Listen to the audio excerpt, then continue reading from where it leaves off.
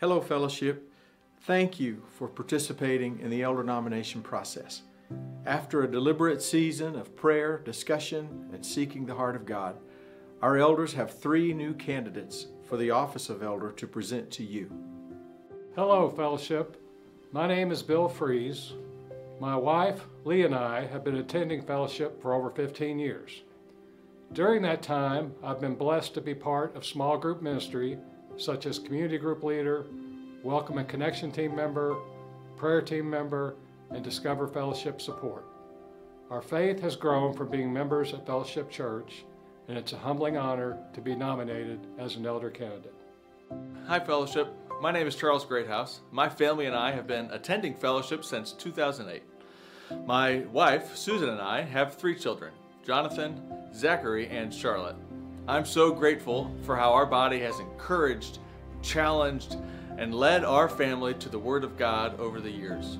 From engaging in and leading community groups to serving in FSM as a cell group leader, I have felt His hand at work in this place and through His people. I'm so very humbled and honored to serve you all as an elder candidate at Fellowship. Hi, my name is Nick Rowland, and my wife Cassie and I have been a part of Fellowship for 15 years married together, and then many more years before that. And Fellowship has been a part of my journey walking with Jesus in so many ways. Going back to middle school and growing up in FSM, I was discipled here and I was taught how to serve here. And as I moved into college and adult years, volunteering in the student ministry and reaching a point in my adult life, my early adult life, where I became aware of the desperation of my hurts and my hang-ups and my habits. And at that time, Celebrate Recovery was a crucial place for me to begin the process of healing. And I've been able to serve in student ministry, on the worship team, in the training center, community groups, and preaching. And it's been just a wonderful place for my wife and I to grow. We have a 12-year-old daughter who is thriving here, and my wife serves has served in many capacities, currently serves on the worship team. One of the things I appreciate most about this church is the fact that the focus is always put on Jesus and not on any one personality or leader. And so we all are broken people who need Jesus and need grace, and yet the Holy Spirit empowers us to serve in a lot of different ways, and that's a really exciting thing to be a part of. I'm deeply humbled and honored to be considered as an elder candidate. Thank you, Bill, Charles, and Nick, for your willingness to participate in the elder nomination process as a candidate for the office of elder. It's a tremendous responsibility to be an elder of Fellowship Bible Church. Your willingness to be a candidate speaks highly of your character, integrity, commitment to Christ, and service to God through fellowship. Now, if you are a member of our church, we have one more request of you. If for some biblical reason you feel you cannot follow a particular candidate's leadership, please email me, mirapier@fellowshipnwa.org, stating your biblical objection, and please do so no later than Thursday, February the 29th. After receiving your notice, I will call you personally and we can discuss your objection, which must have merit based on biblical elder qualifications. We require that all elders have 100% affirmation from our body. If you have no objection, we assume that you are affirming the candidates the elders have set forth from the pool of nominees you provided. Please pray for these new candidates as well as our current elders. And finally, we would like to thank Roger Hill and Scott Thompson for their years of faithful service as elders. They have represented our body well and will now become shepherding elders. If you see them, express your gratitude and appreciation for their years of faithful service. Blessings to each of you.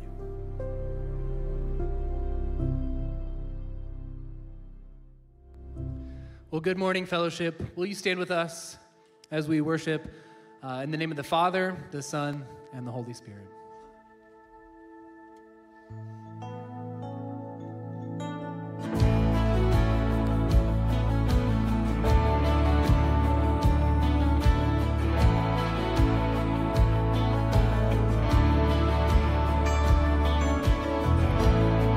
Where the Spirit of the Lord is, there is freedom. Where the Spirit of the Lord is, there's joy beyond compare.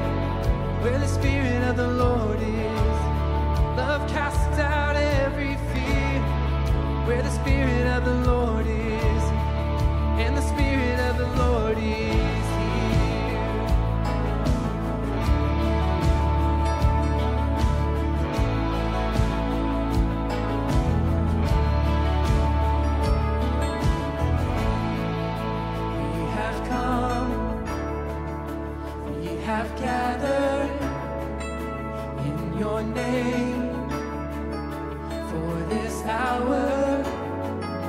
We will bring an offering, pray and wait expectantly.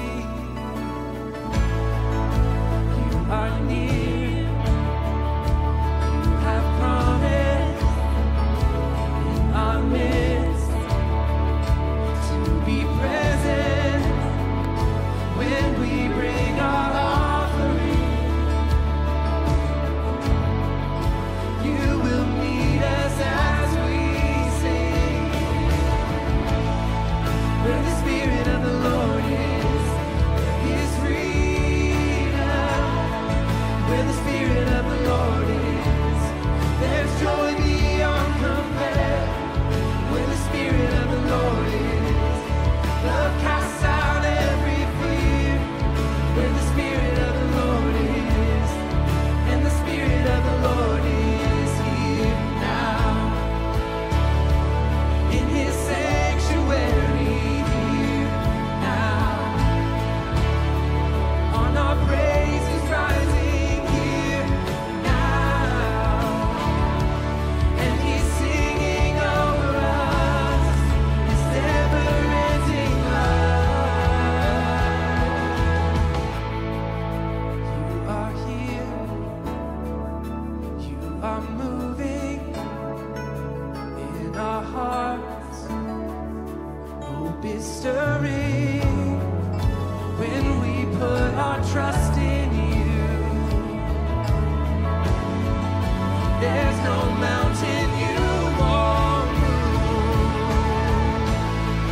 Where the Spirit of the Lord is, there is freedom. Where the Spirit of the Lord is, there's joy beyond compare. Where the Spirit of the Lord is, love casts out every fear. Where the Spirit of the Lord is, and the Spirit of the Lord is here now. In His sanctuary here now. On our praises rising here now. And He's singing over us His never-ending love. We have come, we have gathered in this place for this hour. We will bring an offering, pray and wait expectantly.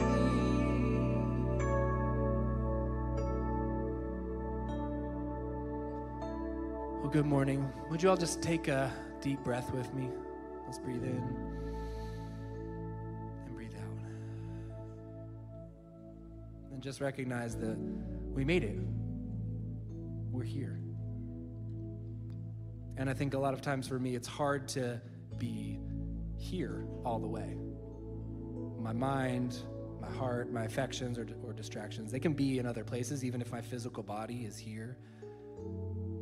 And so let's just do that again. Take a breath together and recognize that we are here.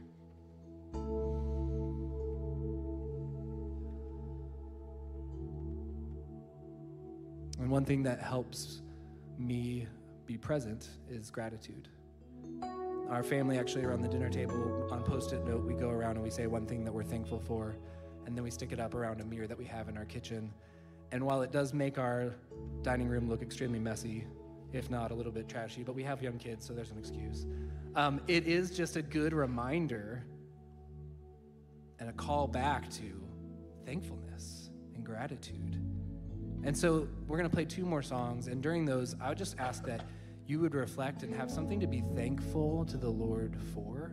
And so that in those moments where your mind might start to wander, your heart might start to wander, you can refocus back in on that same thing and say, oh God, there you were.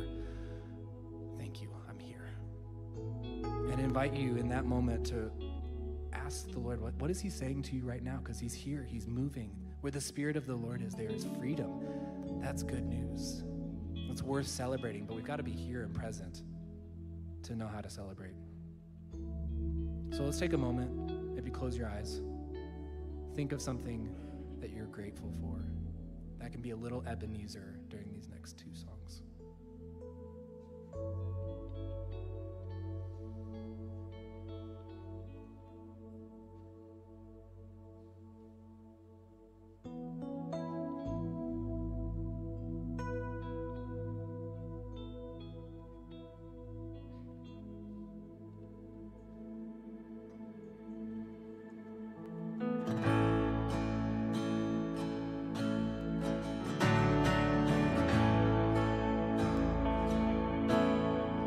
I searched the world,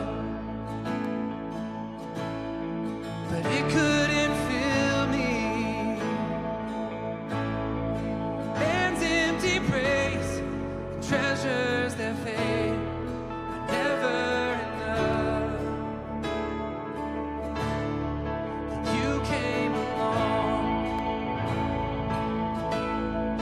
put me back together. Every day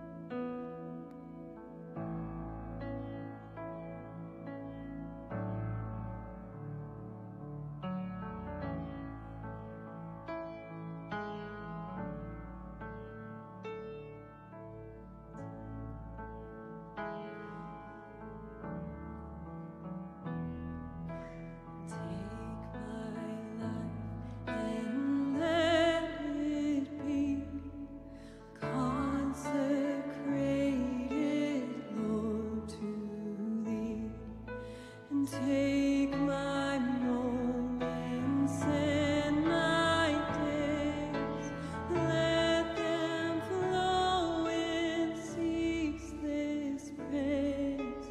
Let them flow in ceaseless praise. Here am I,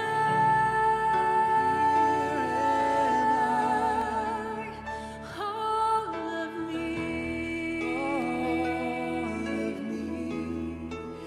Take my life, it's all for thee. Here am I,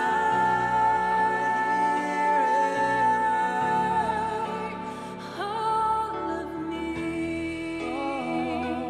all of me. Take my life, it's all for thee.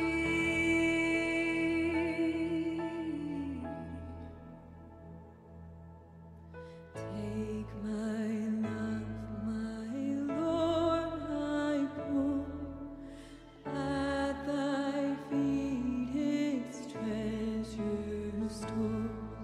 And take myself, and I will be ever only all for thee, ever only all for thee.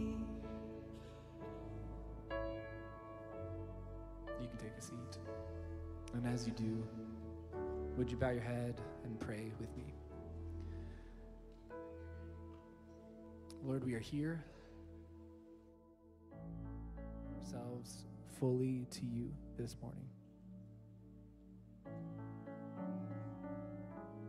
Thank you that your love for us is never changing, it's never ending, that you call us fully adopted. You are fully holy and in control and awe-inspiring, and yet you love us and you call us and you want us to be close. So we return this morning to you. It's in your Son's name we pray. Amen. Amen. It's good to be with you and to rest.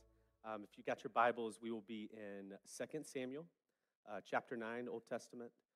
We're in our David series. But before we get to that, I want to fill you in on just a couple of things happening around here. So we are a church that's led by elders. And so occasionally we have elders that roll off and new ones that come on. And so if you were here early, which we know is very hard to do, you would see that we have three men who are being nominated during this season. And so two of them actually worship here with us at Fellowship Bentonville regularly. So Charles Greathouse and Bill Fries. And then Nick is a buddy of mine that's at Mosaic, our Saturday night congregation at the Rogers campus. And so these are incredible men of God if you don't know them.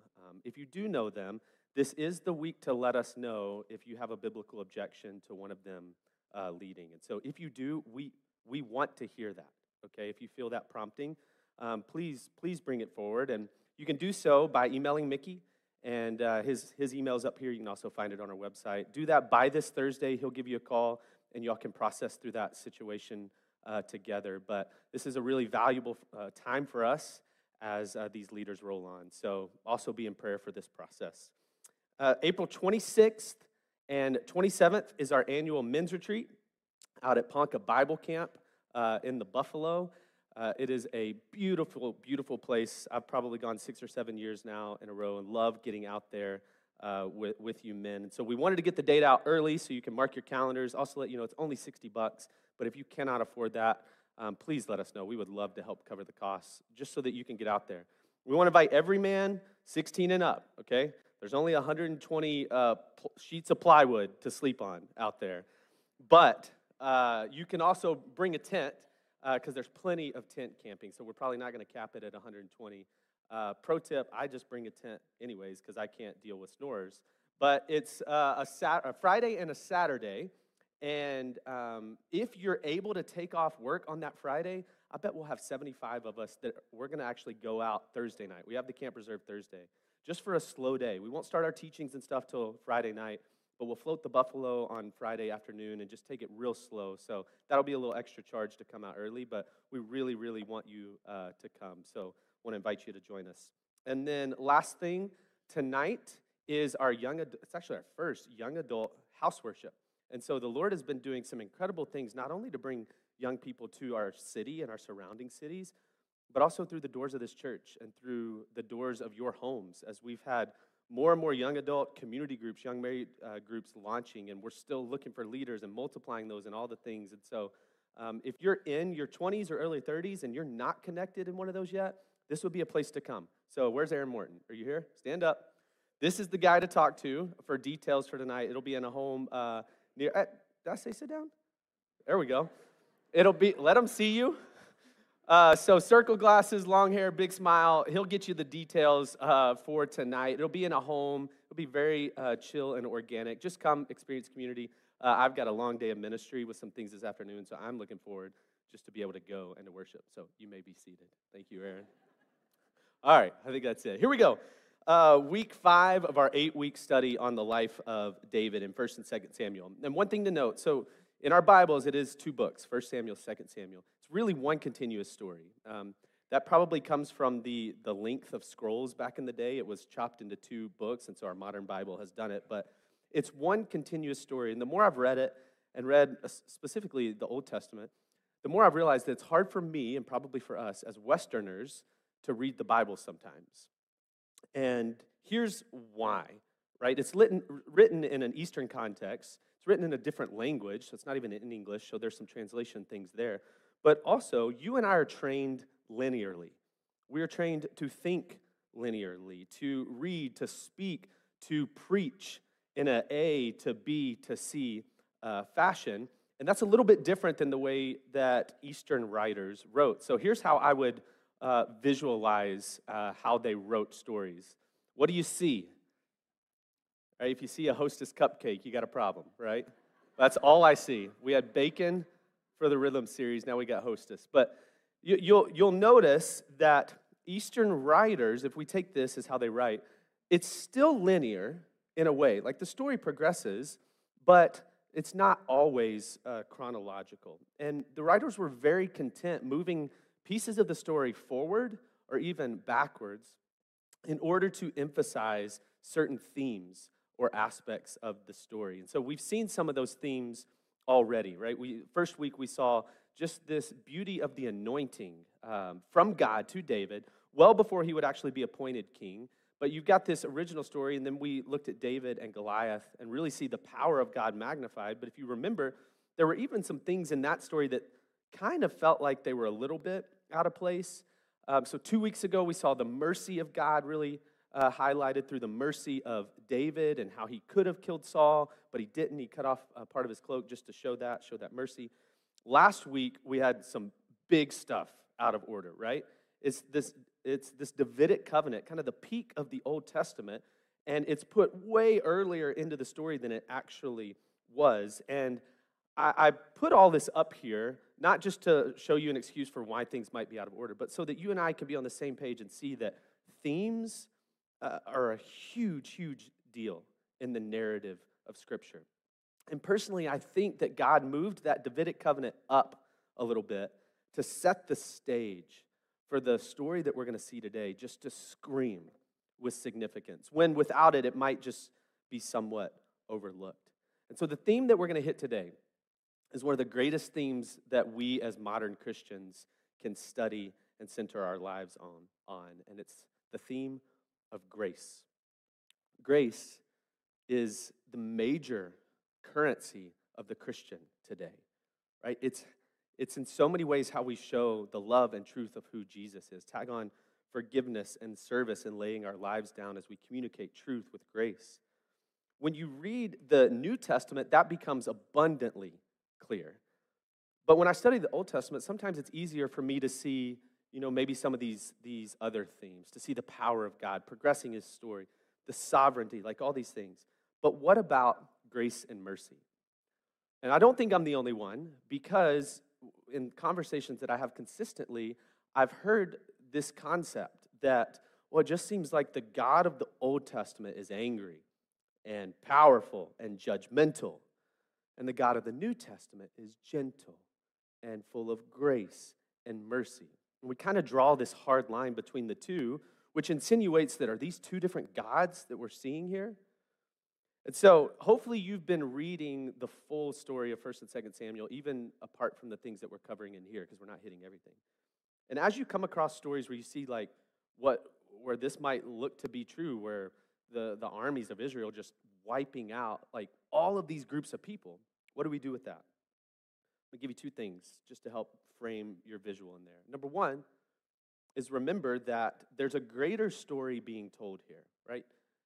When you think about the story of God, starting really with a family and having to build to a nation, in order for that to take place, some major preservation by God was going to be needed, which meant in that time fighting off a bunch of evil all around them to get that nation to a place that a Messiah could come and establish a new covenant and to usher in a new people called the church.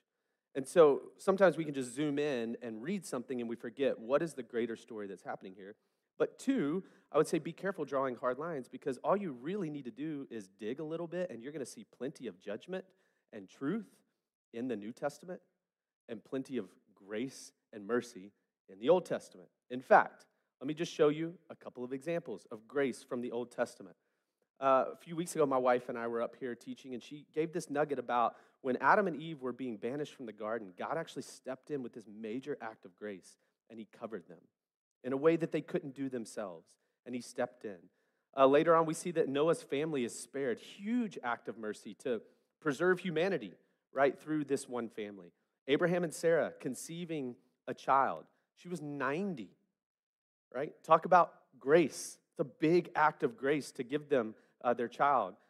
This child would be spared through a sacrifice, right? Through this ram that was caught in the thicket to be able to spare Isaac's life, which just foreshadows beautiful things about who Jesus is, seeing little nuggets of grace in the Old Testament. Later on, Joseph is saved. What his brothers meant for evil, God actually uses for good. He saves him, elevates him to a point of influence to be able to preserve the whole nation of Israel through a famine. Do y'all notice? This is just Genesis, right? We can trace throughout all of the Old Testament and see grace upon grace where God chooses to do life with sinful humanity. So we're 10 minutes in. Some of you are going, what does this have to do with David? Right? That's what we're here to study. Well, the story today is what some scholars have said is the greatest act of grace in all of the Old Testament. And if that's true, then that means that grace is going to peak in the Old Testament through a story of a man that you may never have even heard of before. And you probably won't hear much about after this, really outside of this story. And it's a tongue twister of a name, so forgive me if I mix it up a few times today, but his name is Mephibosheth. And we find him in 2 Samuel chapter 9. But one more point of context. This is a very rough breakdown of the two books and kind of how they're divided. But you see that at the very end of 1 Samuel, Saul and his son Jonathan are killed in battle. And so 2 Samuel kind of picks up this reign of David as he's now king. But when this happens, sure, there are very mixed feelings for David. Because now the path to the throne that he's been promised and anointed for is actually open. But his best friend Jonathan has been killed. And Jonathan's dad, who's the king's, or the Lord's anointed, which David cares a lot about. And so you've got this mix of feelings happening, but David's actually not promoted as king immediately. Okay, this is one thing that I've been learning in restudying. I always just assumed that David was the next king of Israel after Saul. He wasn't. Saul's son, Ishbosheth, is actually promoted as king for a few years, while David just takes the throne in a small portion of Israel called Judah. And a couple years after that, some folks actually go and they kill Ishbosheth, Saul's son. And they come to David to bring good news. They're like, look, we did it. We took him out. It's your throne. And you know what David does? He has them killed. Because he's like, this is not how we do things. We don't take things into our own hands. He really, really cares about the way that God is progressing this story. But what we're seeing here, and the reason I bring it up is David's family is being pitted against Saul's family in a lot of ways. Israel had made Saul's son king, so the next best thing would be to make Saul's grandson king, right? But they don't. They say, actually, David, the guy who slayed Goliath, we will now see him as our king. And so David becomes king of all of Israel. And he has some good moments that we'll see in 2 Samuel, like today. And he has some very terrible moments, like we'll see next week. But when we get to 2 Samuel 9, there's been a lot of progression of the nation of Israel, a lot of battles, and David gets to a point where now he remembers something. 2 Samuel 9:1. David asked, "Is there anyone still left of the house of Saul to whom I can show kindness for Jonathan's sake?" So what is he remembering, right? He doesn't come up with this on his own. If you read backwards to 1 Samuel 20, verse 14, we see this interaction with David and his best friend Jonathan. And Jonathan actually asked David, "Will you show me unfailing kindness like the Lord's kindness as long as I live, so that I may not be killed?" Well, why is Jonathan afraid that David's going to kill him? Well, it's in this moment, in this story, that Jonathan has found out that his father, Saul, is actually trying to kill David. He's like, "Saul wouldn't try to do that." David's like, "Yes, he has." And the writing is on the wall now, where Jonathan's seeing like, oh, there's tension here. David, if something happens and I'm left, will you show me loving kindness? I think to help get our minds around this, think about what happens in a change of dynasty and why Jonathan would be so scared. Think about modern college football context, okay? When a head coach is canned, what happens to all the assistants? 99% of the time, they're gone. Some may trickle in and get to stay, but most of the time, they're gone. On a much more brutal scale, it wasn't unheard of in this time when a king was removed from the throne, usually by being killed, the whole family was wiped out to prevent any battle of like someone in that family trying to actually take back the throne. And so Jonathan can see it like there's something happening here. There's writing on the wall. And I have the kindness parts underlined because this is a very key Hebrew word and theme that we'll see in the Old Testament. It's called hesed. It's the loving kindness, the undeserved grace and mercy of God. And Jonathan shows back in the original promise where the root of it is. Notice, he doesn't just say, "Show me unfailing kindness." He says, "Show me this kindness like the Lord's kindness." That's where the root of this hesed actually is. And now David is saying, "Oh, I remember something that I promised." Even though he knows Jonathan's dead, he's wondering, is there anyone in that lineage that is still alive? This is him showing mercy and grace to Saul's descendants, which is the same family that had tried to kill him. And by the way, you could back up to Mark's talk from last week, kind of the peak of the Old Testament was said of the Davidic covenant. And that steadfast love, guess what word that is? That's hesed. And so David, that's why I think it was put before this. We're seeing that David has been granted this hesed love from God. He says, "I took it from Saul because of his disobedience. I'm not going to take it from you. You have this. Now shepherd it well." And you've got David remembering, like, I've committed to do something. And it's out of the Lord's loving kindness that I want to do this. So Saul has pursued David to try to kill him. And now David is actually pursuing Saul's family to show them hesed. So he asks a simple question: is there anyone left in the lineage? And there shouldn't be, right? He doesn't know of anyone, and he's the king. Surely he would know. And surely that person would have been promoted to the throne. But he's told, well, there's a servant of Saul named Ziba. And Ziba's farming Saul's land, and you might ask him, he might know. So he goes to Ziba, and Ziba's like, actually, there is one descendant who is still alive. And he says he's a son of Jonathan, and two things you need to know about him. He's lame in both feet, and he's living in Lodabar. Now, how had he become lame in both feet? What do we know about this guy? He wasn't born that way. Again, I'll show you the loops. If you back up to 2 Samuel chapter 4, we're actually given a little bit of a snippet about Mephibosheth. It's a little prequel that kind of seems out of order. In fact, in the NIV, they put parentheses around it. It just seems like it's an aside. But what we have here is that this glimpse of when Jonathan and Saul had died in battle, it shows that Jonathan had a son, actually, who was lame in both feet. He was 5 years old when the news came out that they had died, and out of fear, his nurse picks him up to flee, but as she hurried to leave, he fell and became disabled as a 5-year-old, and his name was Mephibosheth. Now, it doesn't seem very important to the story right here. It feels like it is a prequel, but what it's showing us is actually there was someone who could have taken the throne, right? But because of what happened, and he's 5 years old and lame in both feet, he was not fit to be the king. And his injury had obviously been something that he wasn't able to recover from, because when we pick it back up in 2 Samuel chapter 9, he now has a son, so he's probably around 20 years old, but he's still lame in both feet. And so it says he also is living in Lodabar. What is Lodabar? Well, let's just take the literal translation of it. Debar would be a pasture or a thing, an entity. Lo is a negator. Just means not that. So really, he's living in the place of no thing, of nothing. When you literally translate Mephibosheth's name, it's from the mouth of shame. So this is the guy that's alive. In the world's eyes, he is a no one, from nothing, who can't walk on his own. He's a broken man trying to raise a son, living in another man's house in a barren wasteland. And so you've got David with this concept of Hesed that he knows he wants to apply, but it's going from a concept to now there's a person, and he has to make a decision. And for a king to closely associate himself with someone who is disabled could have been seen as a major weakness, especially in that culture. And in that last verse of this paragraph, you'll see that David says, go get him. I want you to bring Mephibosheth here. So Mephibosheth comes. He actually bows down.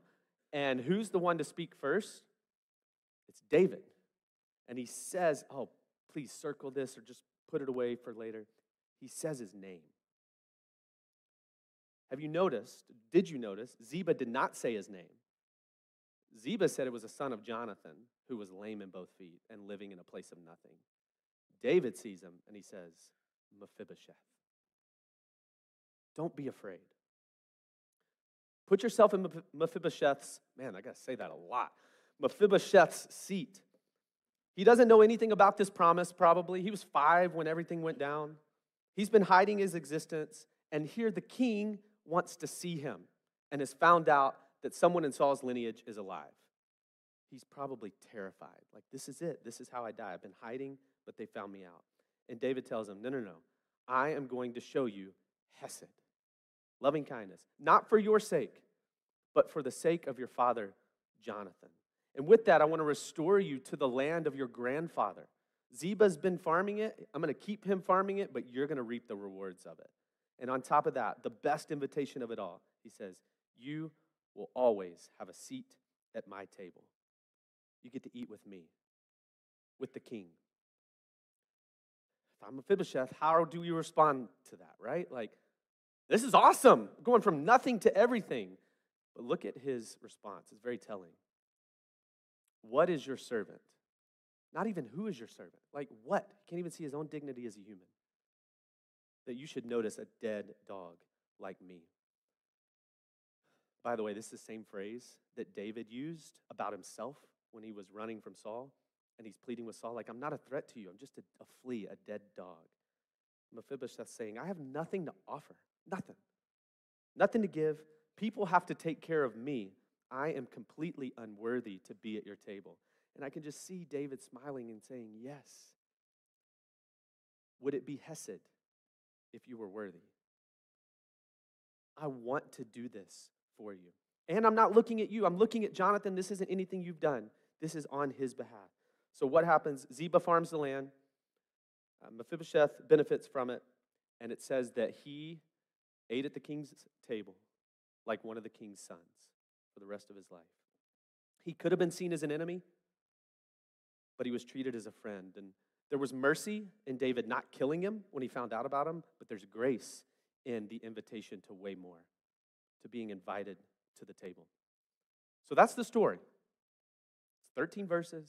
It's a very short story in the Old Testament. You've got some undeserving dude, because of who his dad was, that's getting invited into a table that he has no business being at. And it seems kind of out of place because the story picks up and David and Israel go back to like defeating all these people, right? Advancing the kingdom. And this little story, this doesn't really change the kingdom, right?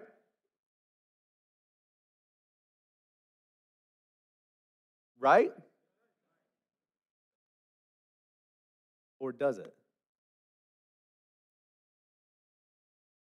Please don't miss this, okay? This is the kingdom in the story. Yes, God is doing something through Israel, establishing them as a nation. There's a foreshadowing of a Messiah who will come, but this is one of the clearest glimpses of the gospel that we have in the Old Testament.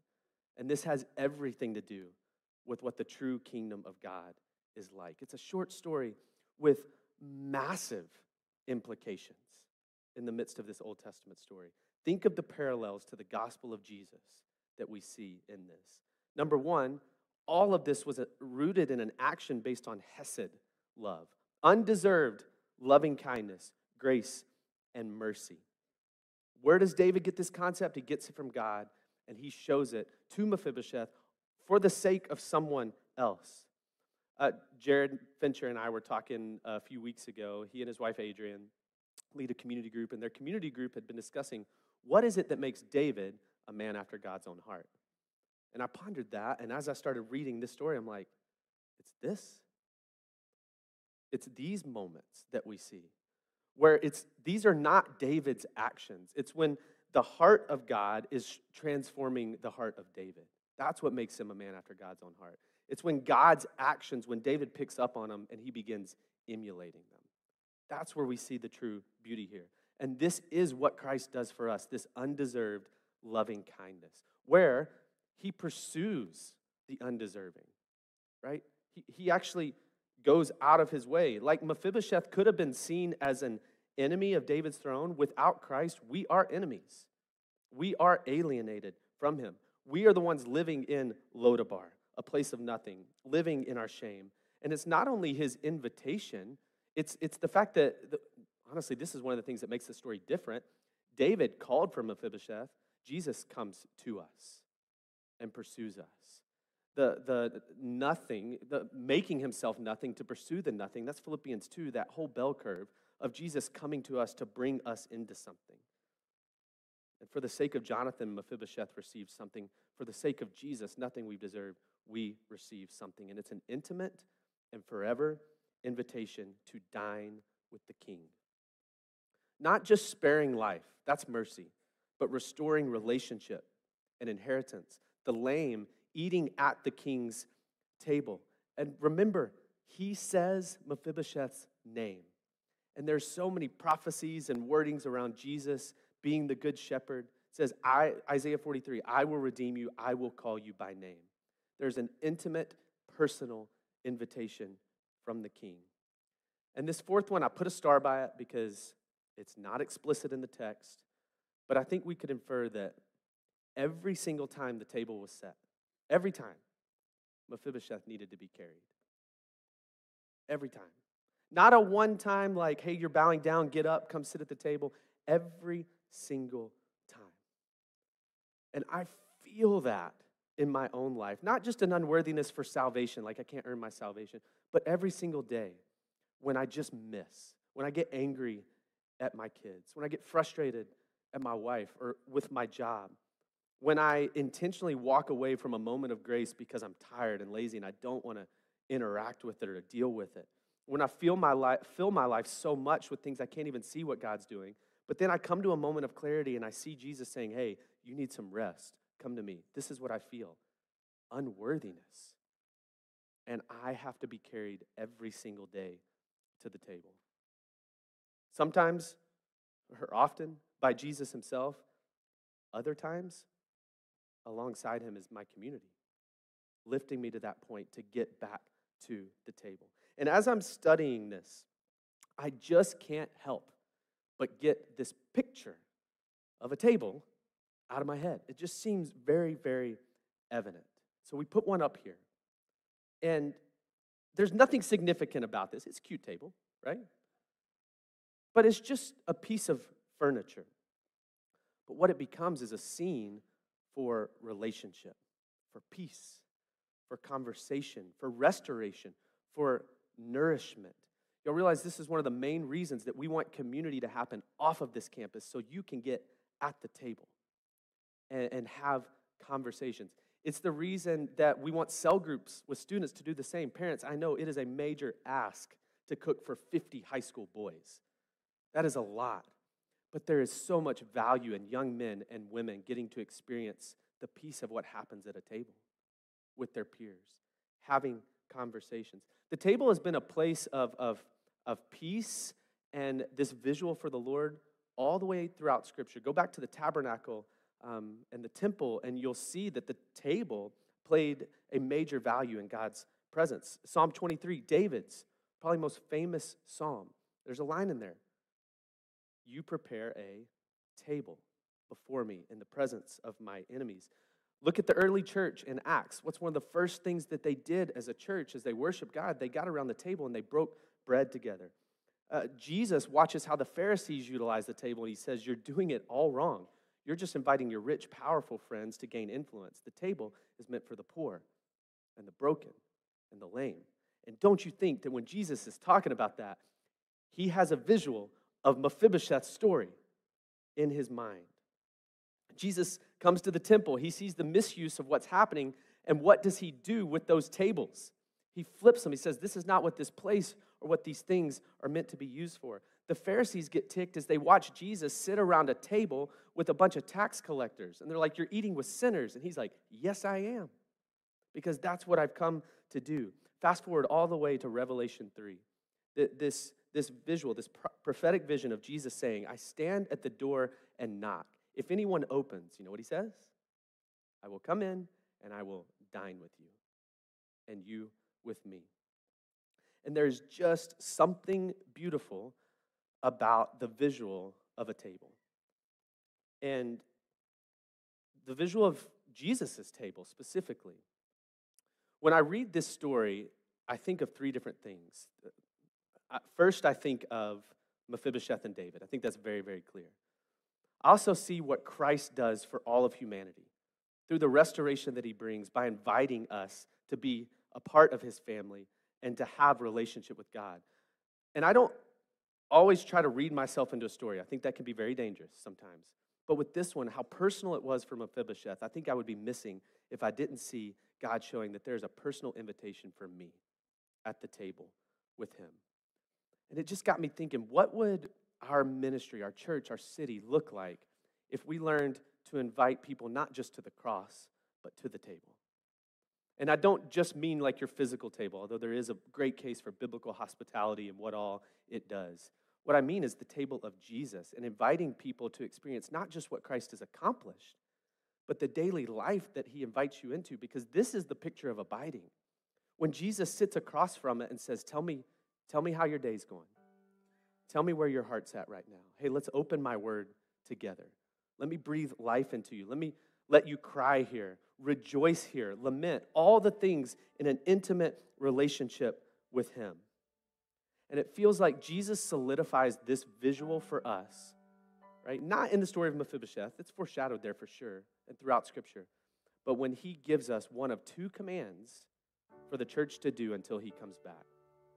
One is baptism, when believers profess that they want to follow Jesus, and the other is communion. He says, when you gather, I want you to get at the table. And I'm going to give you some very specific instructions. And when I think about these two ordinances, I think of the elements first and foremost, the water and what it represents, and the wine and the bread and what they represent of what Christ has done on the cross. Those are very significant, okay? Don't hear me saying they're not.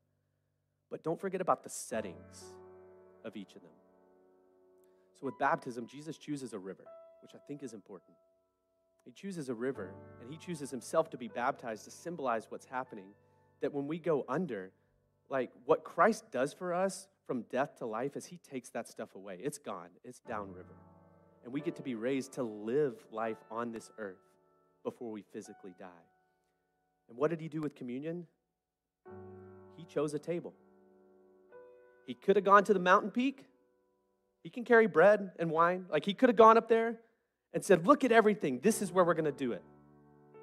He got in a room with the men that he loved, that he was releasing ministry to, and he put them around the table. An intimate setting, an invitation to life with him, to remembering what life with him looks like, to accepting what he was about to do, but to remember every single time that you gather that you are invited into intimacy with the King of Kings to sit at his table.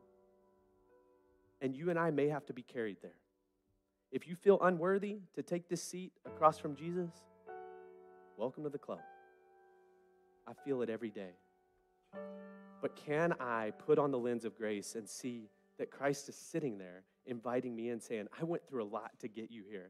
I want you to experience this. And if you need to be picked up by some friends, great, they're welcome here too. So this morning, we get to partake in this together, in this communion practice together. This is an invitation rooted in Hesed. You don't deserve it. I don't deserve it. But by the grace of God, he invites us into daily living with him. And this is a beautiful reminder of that we get to do as a church. It's an invitation from him to walk with him and to do life with him. And so we're going to give you time to reflect through worship as the elements are passed, and then Matt will lead us through them together so you can hold on to them. But take this moment, these moments, to reflect on that. Though I'm unworthy, I get an invitation to sit with the King of Kings and walk through life with him.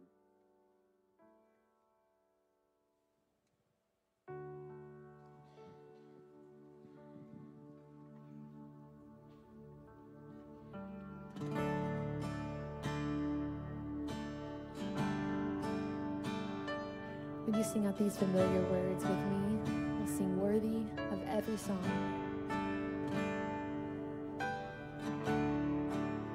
Worthy of every song we could ever sing. Worthy of all the praise we could ever bring.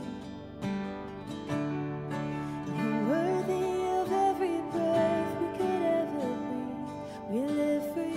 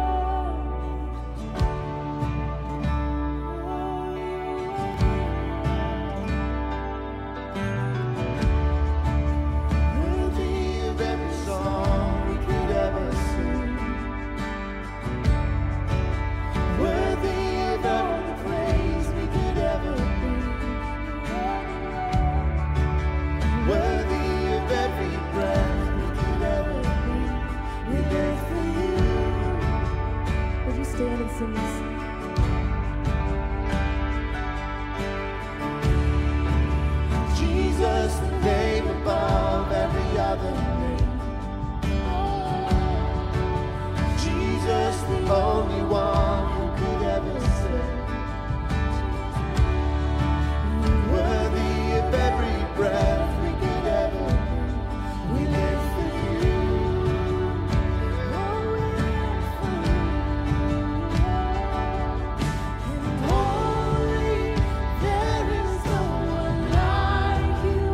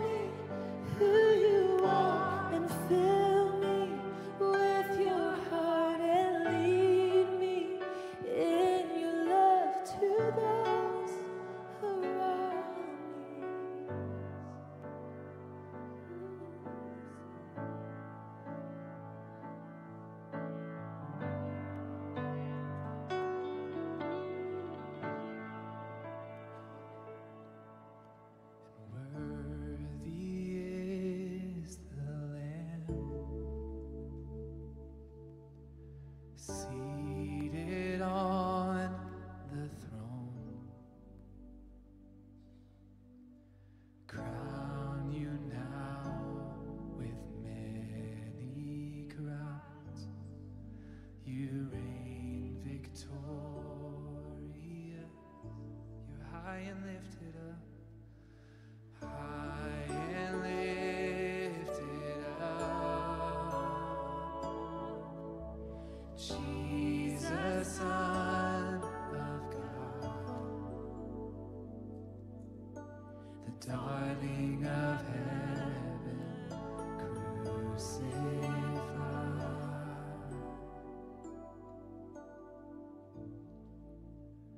Worthy is the Lamb.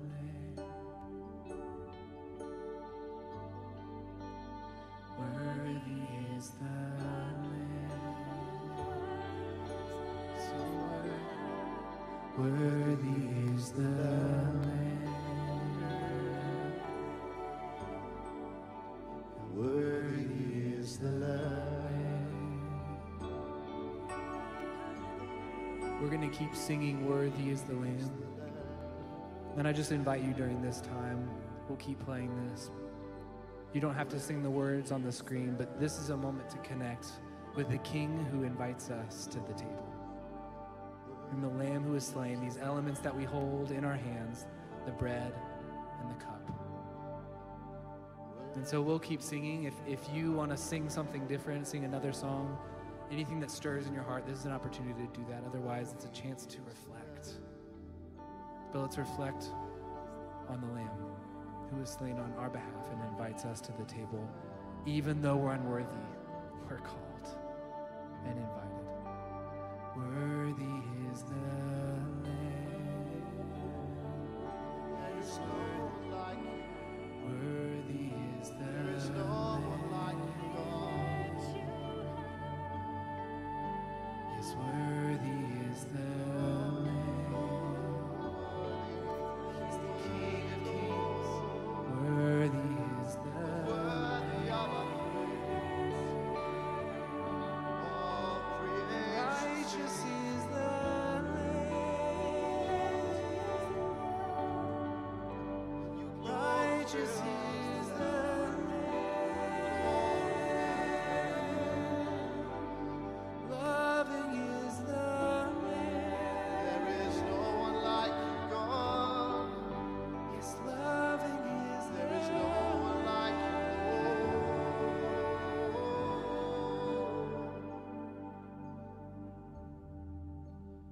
worthy.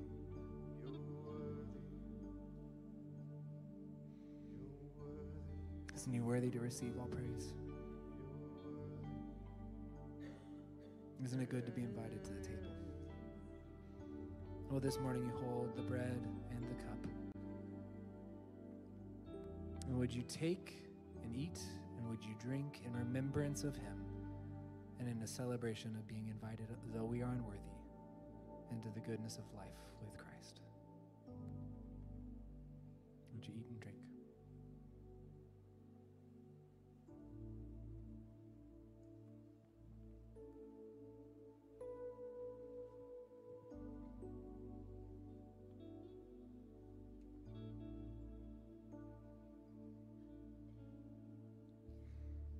Amazing grace, how sweet the sound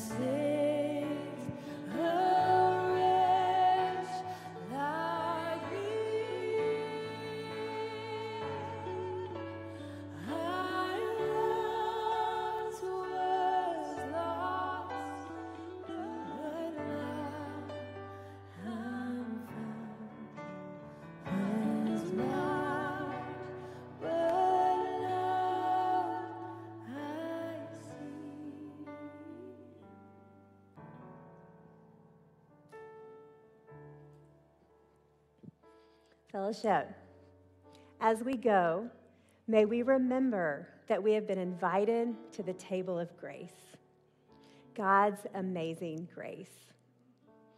And I have a couple of other invitations for you. Our community team will be in the foyer in that middle booth.